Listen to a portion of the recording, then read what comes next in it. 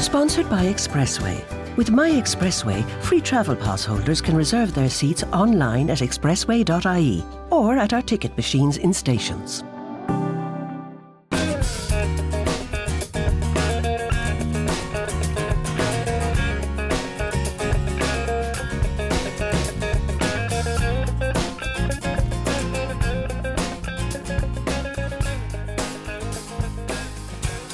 This is Driving Life with Conor Faulkner, and welcome to part 2. I'd like you to meet a friend of mine. Jeff Power is someone I've known for many years. He was a sports journalist in RTE and elsewhere. He's had a play published in the Dublin Theatre Festival just recently, and he also teaches creative writing to prisoners in Portlaoise Prison. He's not really a car fan, despite a liking for classic minis. His upcoming documentary on Irish cities will make that point. I doubt if he agrees with me much when I'm on the radio, but he's one of the good guys, and we get on very well. Let's go and say hello. Jeff Power is a freelance documentary producer and writer, but didn't start out that way. Hello, Jeff. How are you?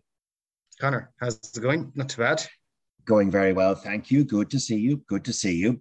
And as we know, Jeff, we've spoken many times, but you have a background in, well, you did a business degree, but then you became a journalist and a sports TV presenter for a while, male model of some sorts for a while, which got you a lot of slagging, star of a five-a-side football game.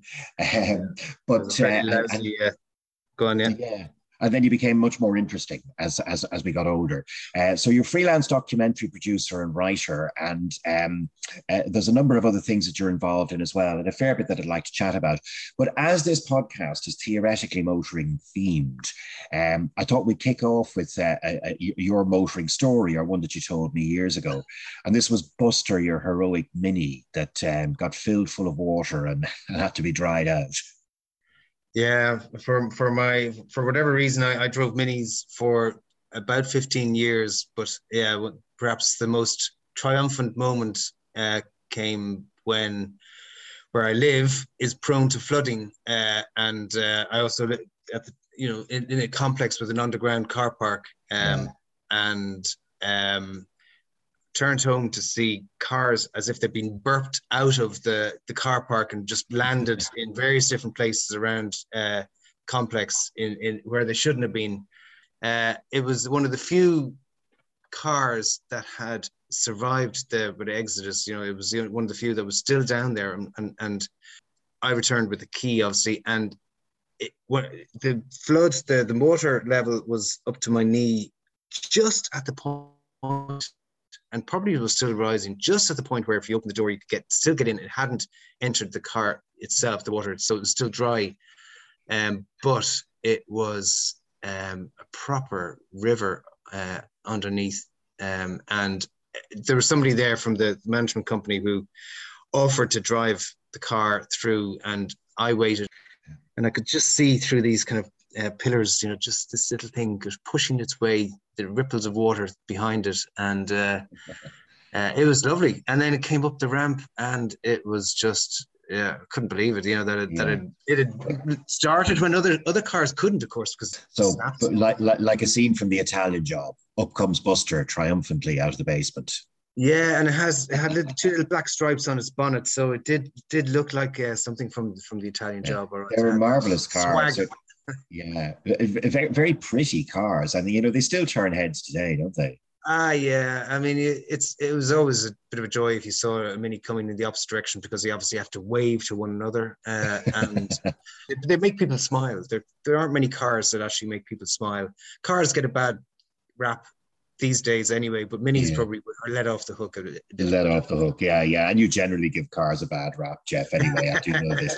I am a driver, but I try not to drive too much. Yeah, exactly. I have a similar attitude to many vices in life. But look, more interestingly, there's a fair few things we're going to touch off, Jeff. I know that you're a playwright as well. You had a play in the recent Dublin Theatre Festival, which I think is not your first time. But the other thing that I know about you, which I just find really interesting, is that you go down to Portlaoise Prison once a week regularly, and you teach creative writing to prisoners. I'm curious to know how that came about, Jeff. What put you in touch and how you started doing that? Yeah, I suppose I'd have to probably credit one of my sisters. I don't know how she heard, but that they were looking for people, and it so happened to be in the same prison as a woman I knew who is also a teacher there still, and teaches pottery and ceramics, and so I think it helped to know her, and I got an interview because it was a bit of a departure, I suppose, from television.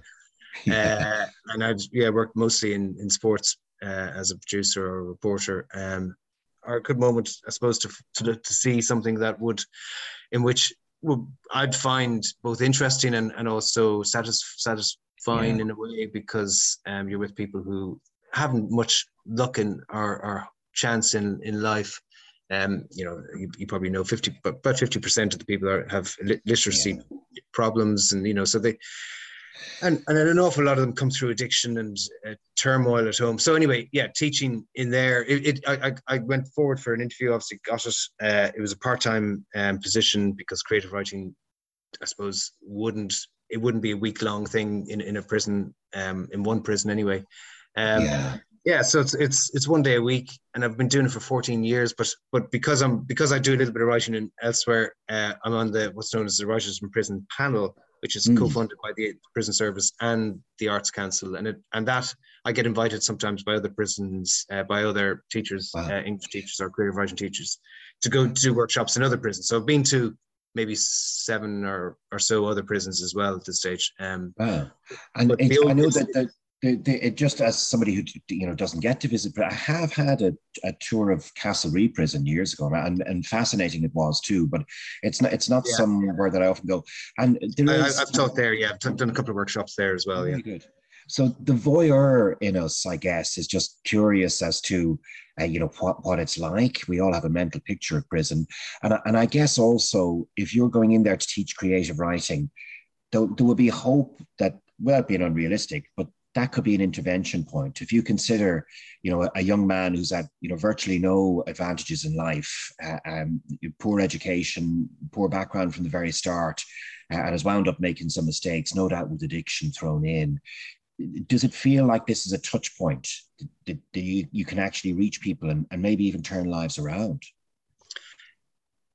Well, I don't think any one teacher would take credit for something like that. But yeah, there have been moments and lads I've taught that have responded so well, and may not have had a history of or kind of a background in essay writing, even if it were in school. But yeah, even they may not even be big readers at the start, but become that, and even to kind of hear that when the lads, that somebody is beginning to read more regularly or looking at a film on television in a different way, by trying to deconstruct it, if you like. Those it can be small little things, but there was one fella, for instance, who had never written anything and wrote 3 poems, all three of which I sent to the Listowel festival, because there's a Writers in Prison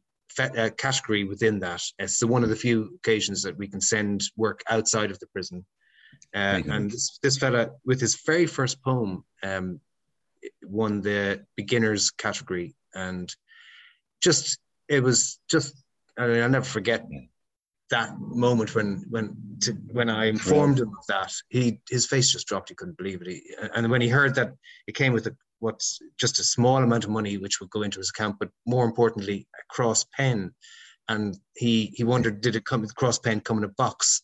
And he was going, so it would be like winning something, like a trophy coming in a box, And he said he'd never won anything before in Sivan. And he'd come through a tough background. The poem kind of reflected that, and it was just fantastic to see. Travelling with Expressway under your free travel pass is made easier with a reserved seat. When booking journeys at expressway.ie, make sure to select seat-only reservation free travel scheme and pay just €2 per trip to guarantee you a seat. Bookings can also be made from ticket machines in stations, and priority boarding will be given to those who book in advance. Travel without a booking is still more than welcome if you prefer, provided we have space on board. Take it easy with your free travel pass and expressway.ie. Think you're not smart enough to own a smartphone? Well, think again and think Doro. Doro phones are designed specially with the older person in mind. They're easy to use with louder sound and larger text. Plus numerous state-of-the-art features that don't compromise on performance or quality. To learn more about the full range of high-tech Doro phones, visit doro.ie. Doro phones. Make friends with innovation. If you're enjoying this podcast, why not subscribe to Senior Times, the magazine and website for people who don't act their age? Or maybe you have a loved one or a friend who you know would love to read more. You can buy a subscription and have the magazine delivered direct to their door. To subscribe to Senior Times, visit the website at seniortimes.ie and like us on Facebook at facebook.com/Senior Times. You do get to witness, you witness some extraordinary things. And I guess if you witness a human being attempting to turn around early disadvantage and attempting to self-improve, gotta be a satisfying thing to think that you support or help in some way. Yeah, but I mean, in the Midlands prison, it's the new prison next to the old one in Portlaoise. Right. And there's quite a large population of sex offenders. So quite a few, they're kept separate, obviously, to the people who've committed other crimes. So quite a large proportion of the students I have will be probably from the sex offender wing. Right. And they tend to come from a different background. Generally speaking, they probably have a little bit more of an education or whatever. Yeah. But yeah, the same applies. Just to see their drive or interest in development and abilities develop. Yes, sure. Yeah, interesting, Rod. And you must. Well, it's endlessly fascinating. To some degree, you must have to steel yourself to do it, to deal with those things. But maybe that's a skill you acquire with time. Yeah. I mean, people probably think it might be daunting or in some way precarious, or it's not at all really. You get very used to it, and you're well able to. I've been in with fellas, giving class to fellas who would be intimidating. But yeah, you just get on with it. It doesn't faze me really. Good for you. And then look, and outside of that, I know that you're writing as well, creatively, as well as the TV documentaries. And I do want to get to the TV stuff, but you're a playwright also, and you actually had a play called Stronger, which was in the Dublin Theatre Festival, which, just as an aside, it was an achievement to get any sort of production done this year for everybody. Yeah. But yours was one that came through, which is brilliant. So had a good little run there. The play is called Stronger. It's a dark theme, Jeff, isn't it? I mean, it's but I mean, I suppose I can't help myself. If I'm in a prison environment, day in day or week in, week out, I suppose I, in some respects, kind of lean on that or draw from that. Partly, but the play is about a woman who is based on a real case, a woman whom I met in the UK, to who this happened. Yeah. She was raped by a student of hers, actually, and she couldn't find kind of catharsis, or she was struggling with it for years. The way the system left her out of the judgment, if you like. But yeah, so she engaged with the process called restorative justice, and after a number of years ended up meeting the person, the perpetrator, and felt that she was able to regain control of her life, and it was therapeutic, and she found kind of a sense of peace. And I suppose I was interested in that moment where, in a theatrical setting, that where she might meet the character, because it was transposed to Ireland and to Dublin, with that character, because it did find its own feet and evolve in its own way. It's the narrative did. But yeah, so just to get anything up on stage was great, but to be part of the festival was a bit of a thrill. Fantastic. And then, of course, the So is the main job then, insofar as there is one in your kind of suite of activities, is that the documentary filmmaking?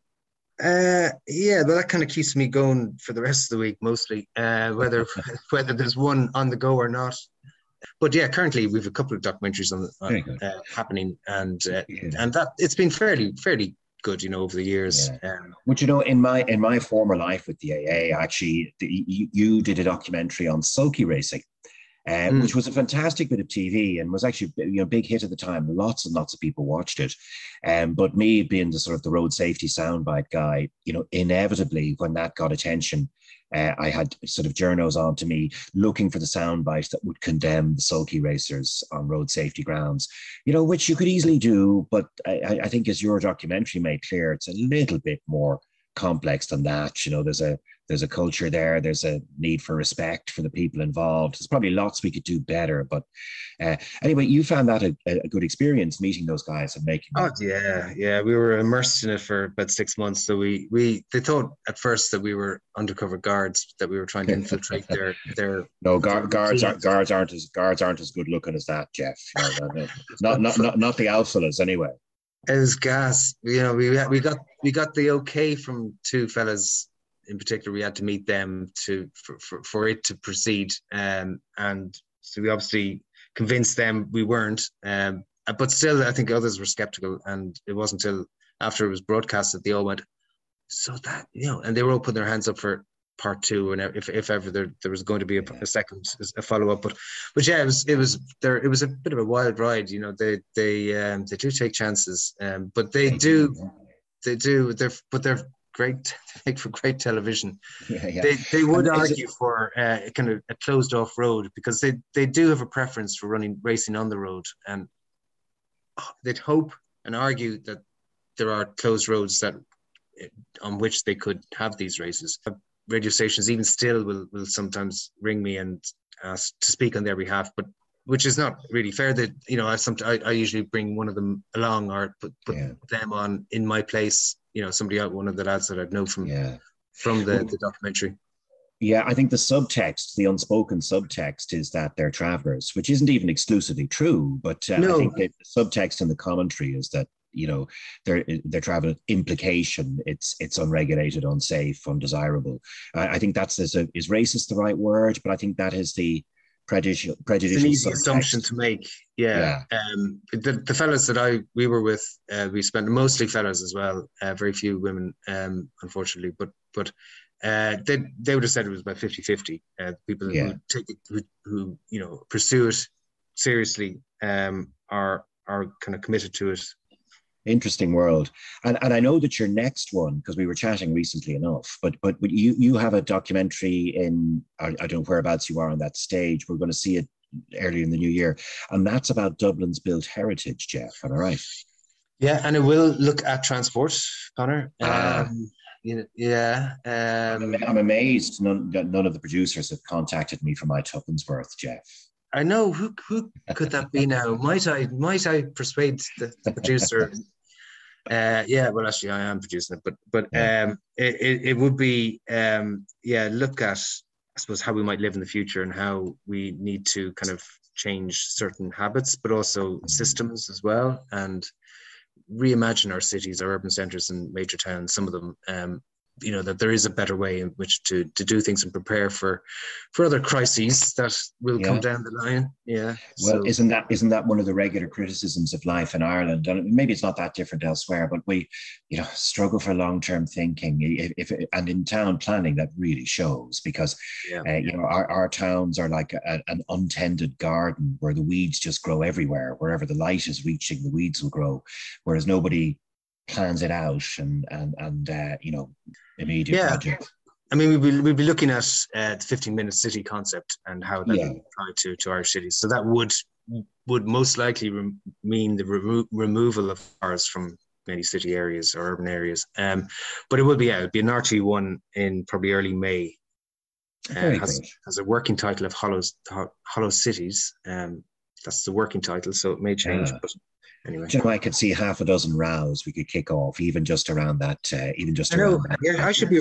You are recording this, so we'd be able to, if we kind of engage use it here, we could use some of it. Yeah. From the documentary. Actually, there's just in a sort of general comment about how you can calm a city centre so beautifully and make it so park-like that, to quote actually Mannix Flynn, you can certainly satisfy anybody. Yeah, you can certainly satisfy everyone's desire for stuffed olives, but there's a limit to how much stuffed olives and artisan coffee a city can actually live on, because it does need to be an engine of commerce and trade and industry, while still being livable, isn't it?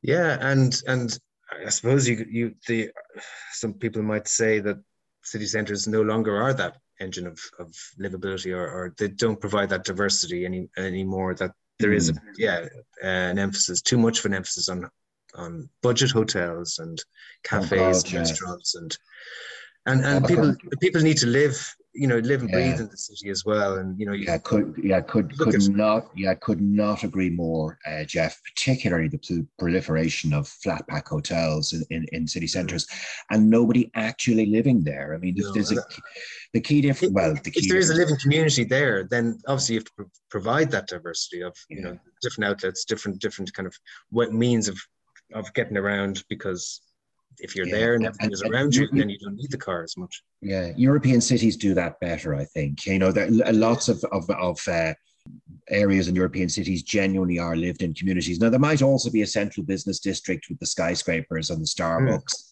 that is deserted at the weekends. But what you think of as the old city centres are still occupied by residents, and that's what gives them the character. Can you see cars being banned from our city centres, Conor? Yeah, well, I look forward to a day when our city centres are good enough for that to be an option, Jeff. But I mean, if you just ban cars, which we could achieve tomorrow, then unless you've got alternatives, you create. It's another recipe for a different kind of hollow city, isn't it? Because very relatively few people can access it. I mean, my mum staying with me at the moment, and moderate mobility issues. But if I'm taking her to go shopping, I'll take her to Liffey Valley, because Dublin city centre is just, we have to drive in, and then we have to take out her mobility scooter and see what we can do, and just not viable. So we'll get to heated agreements somehow, Jeff. There's a recipe in there. We're all on board. It's a case of finding a balance, and we don't have that at the moment. There's a preference for one way of. And will you be engaging with people like Dublin City Council and Owen Keegan and? I have done. Yeah, it's not just Dublin. It'll be we'll have to look at Cork and Limerick and Galway and towns as well. So, but Dublin is by far the largest city that we have. The one real capital. That's obviously the capital, but also the one real functioning engine of the economy. Well, it's the only one really that begins to be a city as of international size, with 1.5, 2 million, and it's the one we have. So that's fascinating, and that's due on our screens then. What, April, May of next year? Yeah, it'll be Monday night, early May on RT1. Yeah, very good. Yeah, well, we wish you well with that, Jeff. And so you're unlikely to rotate back into sports presenting. You are responsible for a few things in life, one of which is introducing me to Marty Morrissey many years ago when he joined our Tuesday evening five-a-side. Have you left sort of that side of journalism and broadcasting behind you, and you're just moving on to things that interest you more? Yeah, I think that involvement, or that working through a station such as like RTE or Setanta, also or TV3 as it was, I've done all that, and so I quite enjoy the freedom and in which to work on different projects and hopefully get some of them over the line. It's quite an enjoyable way of still keeping my foot in that world of television. Very good. We'll keep an eye out for the documentary as it appears, and for your creative writing, and see if you get another play on stage. We'll certainly pay attention to that. So listen, continued success, Jeff, and thanks a million for the chat. Best of luck with the series as well, Connor, and yeah, my pleasure. That was Jeff Power talking on Driving Life with Conor Faulkner. Thanks for listening to our podcast. I hope you enjoyed it. If you did enjoy it, or bits of it, then maybe you'll check in with us next time. Until then, drive safely, live happily, and come back and see us again.